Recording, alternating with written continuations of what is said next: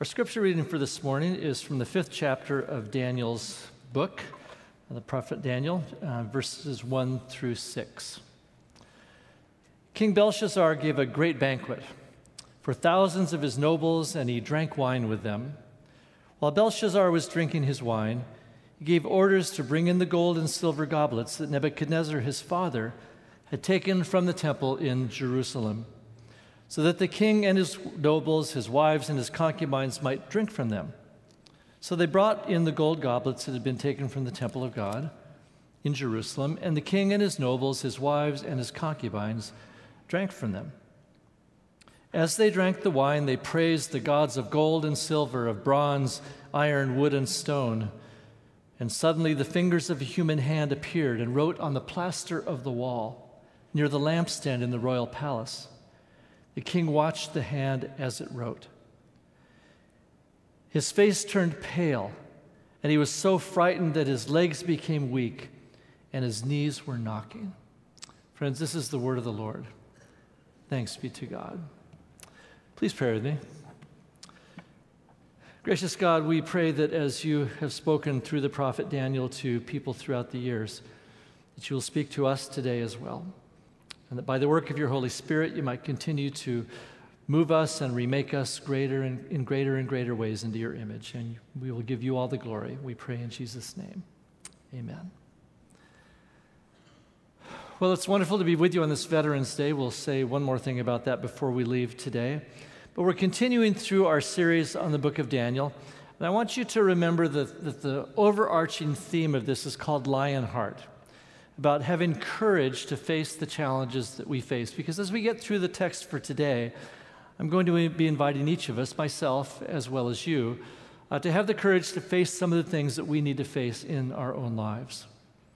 Today is an interesting topic in that Daniel is not present. Daniel doesn't appear in our text for today, so he's not really going to appear in the sermon as well. He will reappear next week. Yes, folks, Daniel will be back. Don't worry. But what we have the focus on today is a pagan and unfaithful king who's confronted by the will of God. He's confronted by the will of God through faithful people like Daniel.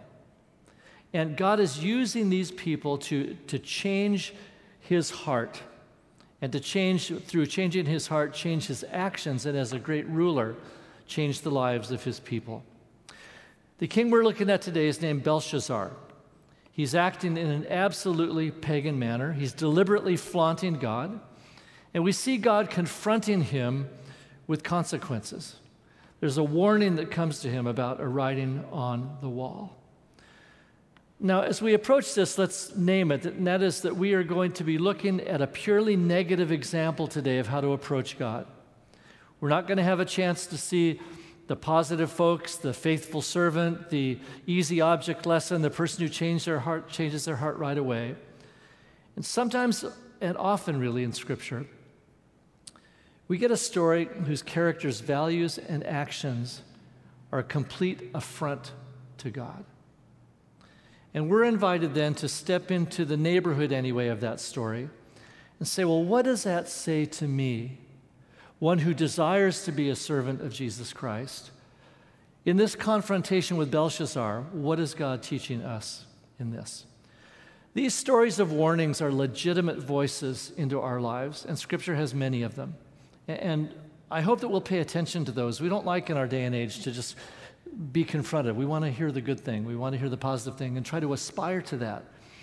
But sometimes in order to aspire to something greater, we have to be absolutely honest.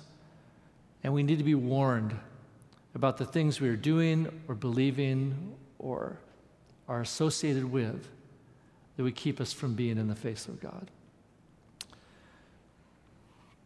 So Belshazzar is in his party, and there's writing on the wall.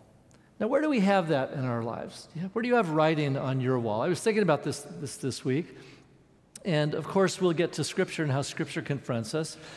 But how many of you are on Facebook? Anybody here on Facebook? You know you have a wall on Facebook, and on that wall people can write things to you.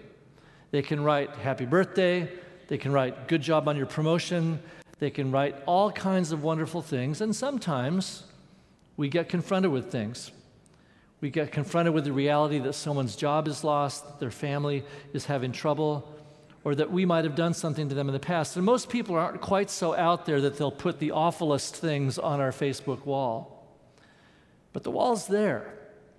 And what I want to say about that wall is not so much what goes on it as our own motivation in paying attention to it. Those of us who are on Facebook, perhaps too much so at times, maybe we'll need to repent of Facebook by the time we're done with the sermon today. We tend to look at it a lot. We tend to pay a lot of attention to it. What are my friends saying to me? What are people saying about me? What are their opinions on this thing or that that's happening in the world? And we go to that wall and we're eager to see what's happening there. So as we think about approaching the wall that King Belshazzar is confronted with, as we think about God speaking to us and challenging us, I want to invite us to think about, first of all, adopting a posture of eagerness to hear what God says to us, even if it's a word of confrontation. Because when God confronts us with something, it is for our benefit. It is for our purification, for our repentance, for our coming to a place in life where we can live more peacefully, live more openly with God, and where the peace of Christ, which passes all understanding, can indeed keep our minds and our hearts in Him. Well, what's our historical setting? Cyrus is about to conquer Babylon. Nebuchadnezzar, who we have walked with in the first 4 chapters of the book of Daniel, has been dead for a long time, some 20-some years at this point. And Nebuchadnezzar, who expanded the nation of Babylon and made it the greatest kingdom on earth at that time, died in 562 BC after ruling for 43 years. And the ensuing years in Babylonian history, until its overthrow by Cyrus, were marked by all kinds of bad things: progressive deterioration, intrigue, murder. Nebuchadnezzar was succeeded by a friend who was known, I'm not kidding, as Evil Merodach. Would you like to be named Evil Merodach? Don't name your children Evil Merodach. He ruled for 2 years and brought then his son on the throne, a man by the name of Nabonidus. As we pick up this story, after the 20 years of Nebuchadnezzar being dead, it's now 539 BC. Babylon is going to fall in hours, if not in days. And Belshazzar now is the one on the throne. And when he talks about his father Nebuchadnezzar, he's doing it in kind of the royal sense. Nebuchadnezzar was really his grandfather, but he refers to him as his father because in terms of authority, Nebuchadnezzar was his father. Now, Belshazzar is not the king over the entire kingdom of Babylon. He is the king over the city of Babylon. His father, Nabonidus, was off doing other things, mainly having to do with foreign trade and building up things along the borders. And frankly, Belshazzar was not apparently as bright or had as much facility in ruling as his father did. And so he's put in charge of the city, and that's all. Now, while he does this, the Medo-Persian Empire surrounds Babylon, the city, and they are poised to go ahead and conquer it. Now, there was a lot of false confidence in that day. We know that no kingdom will ever be able to withstand forces forever. But the city of Babylon had a lot going for it. It was huge. It was so huge that there were fields within it where they could grow crops that could feed the entire city for some period of time. It was fortified in ways that were amazing, with 2 walls and a moat in between. And the Euphrates River ran through the middle of it, so there was never any worry about whether or not the people would have water. So it was very difficult to kind of starve out the city of Babylon. And so there was this great confidence among the people that we will never be conquered. Because while people are waiting outside to conquer us, they're going to run out of food before we do. They might run out of water before we do, and they're just going to finally lose interest and go. Babylon was considered unconquerable. And so Belshazzar, as he sees these armies surrounding him, he has, first of all, a false sense of security about this because he thinks he's going to be okay. But he also has this sense inside of him, what if it's not? So Belshazzar decides to do the only thing that is in his power to do at the moment because he can't go outside. He decides to throw a party. And it's a very, very big party. And during this party, the king shows that not only does he not respect the forces outside, he also has no respect for God. Belshazzar puts together this party of 1,000 of his nobles, wives and concubines. There are all kinds of people there. History records the existence of a banquet hall there in Babylon that was certainly large enough to house all of these people. So historically, we believe it's completely correct. And so with this great banquet hall and all these people and all the provisions of the city, there's this act of contempt for the armies that are outside and this false bravado that while we are being surrounded, we can still have a party. But the key thing about this story is not so much just that he has this contempt for people. He also shows his contempt for God because he does a very, very awful thing in the midst of this party. As the party is going on for a long, long time, and Daniel is very careful to say that he drank wine, and he drank wine with his nobles. And so they're partying for a long, long time. These things could sometimes go on for days. And so sometime during the course of this, Belshazzar decides, I got to do something to liven things up a little bit. So I'm going to do something that's going to shock everybody else who is here. So he thinks about back in the storeroom of his temple there are the bowls and the goblets which were set apart for God's holy use, that his grandfather Nebuchadnezzar had stolen from Jerusalem and stolen from the temple in its destruction and brought them to Babylon. Now, these are not just a setting at a dinner table. These were among the most special and holy objects to all of Israel. These were the bowls that would be used for purification. These were the goblets that would be used for Passover and other types of feasts. And very few people would touch these, even amongst the most faithful of the Jews. These were only for the priests to hold. And so you had a very small percentage of people who would ever hold these things. And when they held them, it would always be doing something specifically to honor God in that moment. Through one of the rituals of worship, through one of the purification rites. In those objects, people said, God is here because the holy objects have been brought out in our time of worship. And what does Belshazzar do with them? He brings them out for this party. People are drunk already. Babylon was such a morally bankrupt people that I shudder to think what might have been going on in that banquet hall at that time. Even other nations who were pagan around them viewed the Babylonians as among the most morally bankrupt people on earth. So the holy objects are brought in. They're used for this party. We can only picture, and maybe we shouldn't, the nasty things that are happening in there. And uninvited, somebody else decides to show up.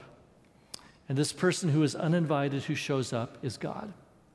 And God confronts Belshazzar in this moment with these holy vessels now brought out. Belshazzar is thinking the party is going to go on. It's taking on more energy. And God brings writing on the plaster wall by the lampstand, which is the very front and the most visible place of the party. And the king watches the hand as it writes.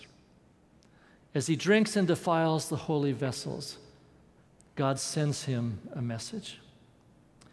And it's such a powerful message that his knees knock, he shakes, he is unable to do anything. And I will tell you that we're not going to finish the story today, just so you know. I'm going to leave you hanging for the week in terms of what happens after this. So do read it this week in preparation for next week, how God works in Belshazzar and what God says to Belshazzar. But it's a powerful image because this has become an image that's common in many cultures. It's from this passage that we talk about our knees knocking. It's not from Shakespeare or someone like that. It is God acting, communicating, and judging this pagan king because God will not be mocked by the king. The king is confronted in a miraculous way by the will and the power of God. He is confronted by something. He knows that he is in big, big trouble. This is not something that his magicians would have been able to do. It's not something that anybody else in his kingdom could have pulled off. He is clear from the beginning that God is speaking to him. And so there are lessons in this confrontation, and it's hard to convey really how offensive this whole thing would be and why God feels he needs to come in and act in this way. To the Jews, as I mentioned, these are precious objects. They're central to their worship, and the point I want to make here is that they're critical to their identity as Jews. It's critical to their identity as Jews in terms of their community life, in terms of their walk with God, because to the Jewish people, worship was not just something that happened in the temple and then you went on and did your way. You remember the Ten Commandments. Remember how specific they are and how they move out of the temple and into the life of the people, and how the whole book of Leviticus talks about how this law is applied in daily life. Because worshiping God was not just a matter of showing up for an hour in the temple and going off and doing what you wanted to do. So the disrespect has to do not only with the worship, but the entire way of life of the people, and also of God himself. This profane use of these sacred objects says that Belshazzar has even more contempt for God than he does for the people around him. He is saying by this that God is unimportant. He's saying that God is impotent. He's saying God is irrelevant because he doesn't believe the living God exists. Even though his grandfather, in confronted with the fiery furnace, he is able to come worship the living God, Belshazzar's lost it in the ensuing 20 years. He's back to his pagan gods. He's back to his gold and silver and iron and wood and stone. He thinks God doesn't exist. But no one can mock God. No one can mock God and continue to mock God. God suffers us with much patience. Praise the Lord. Isn't that true?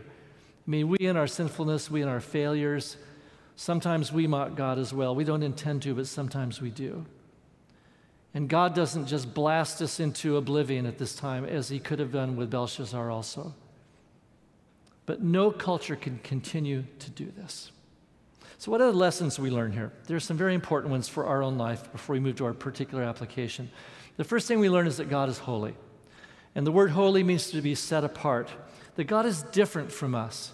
God expresses this in the covenant where he says to the people, "You will be my God, I will be your God, and you will be my people." And then he expresses it more specifically in the law, saying, this is how you live. The declarations, the agreements, they make clear that the primacy is in the person of God himself, the standards and the love of God. And so Israel's life was dynamic. It wasn't position-oriented. It was worshiping and serving. And so God is holy in expressing himself to us and in the history that he invites us to be reminded that no matter how strong a nation or a person is, the holy God reigns. No matter who is currently in power any place, the holy God reigns. No matter how bleak things may look for God's people at any moment, the holy God reigns. And so, since God is holy, we are called to live in a holy manner.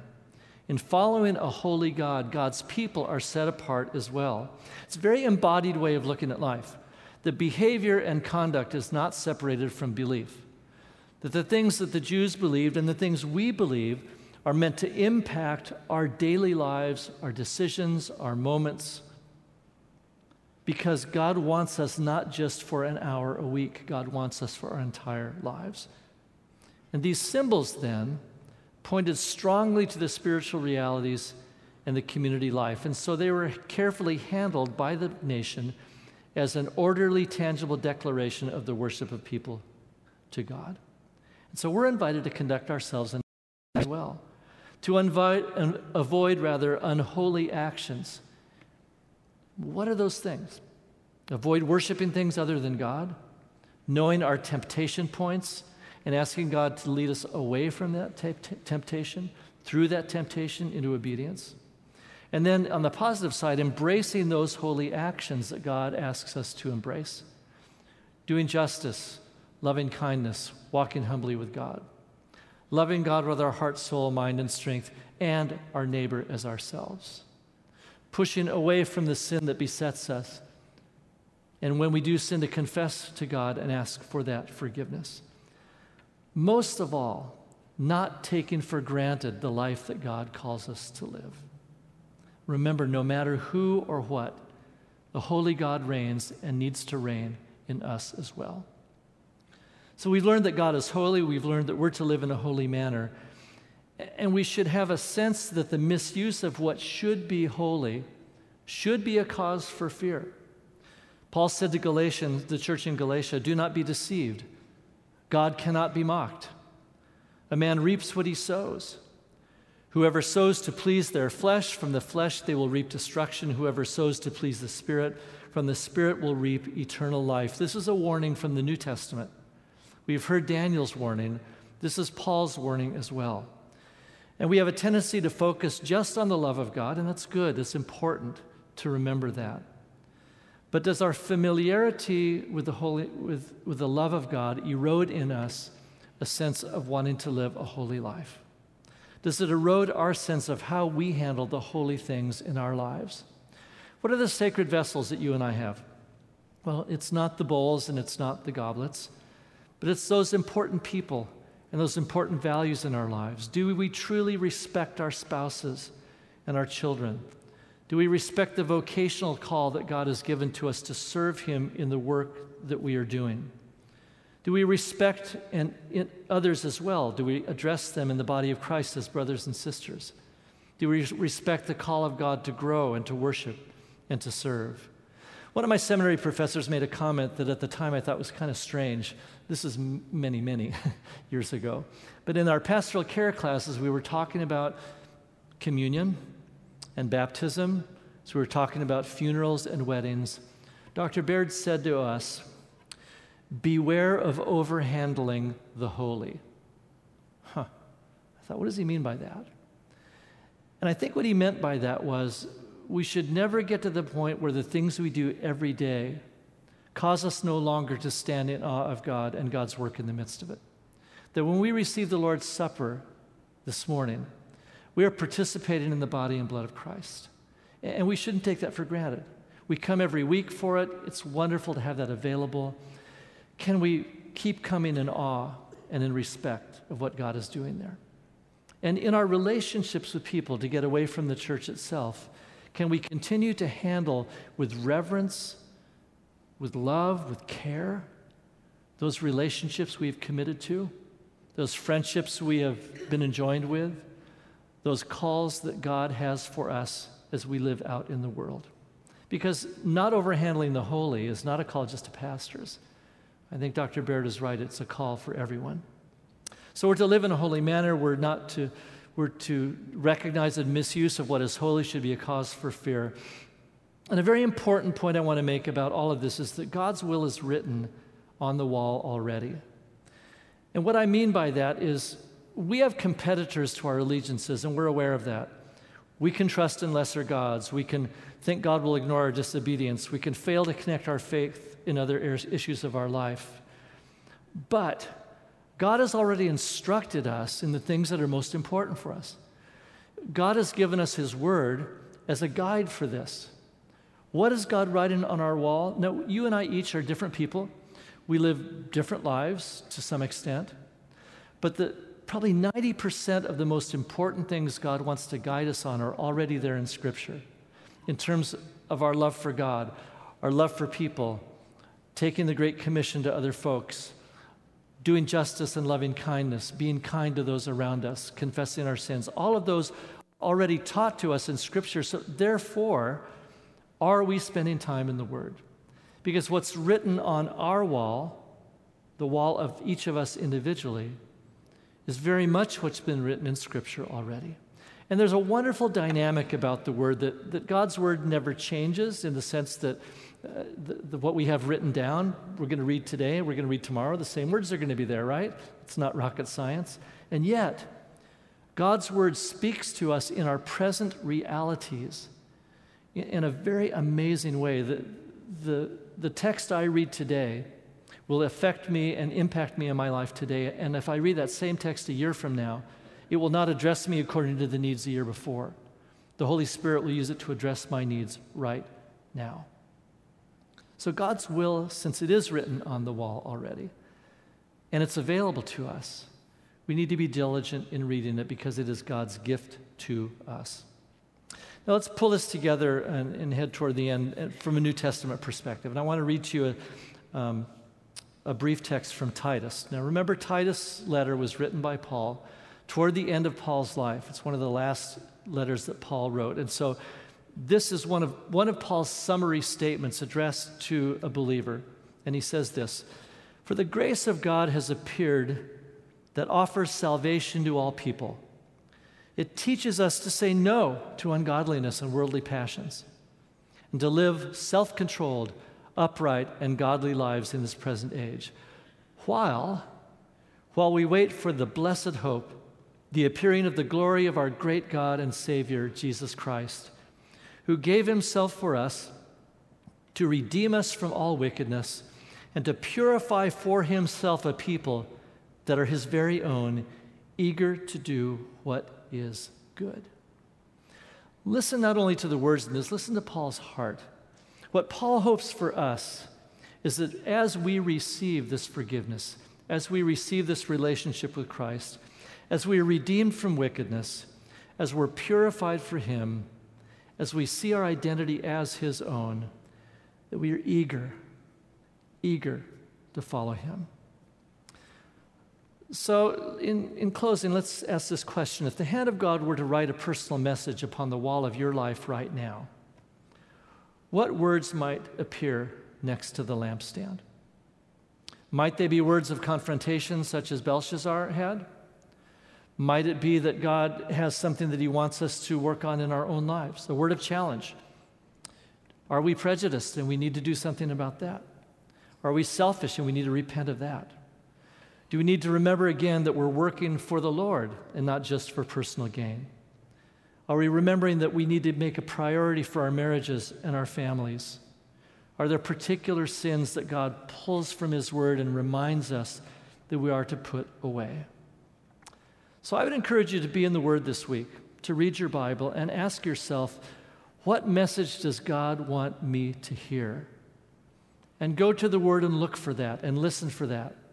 And when you pray, not only tell God what you want, but listen for what God might have for you.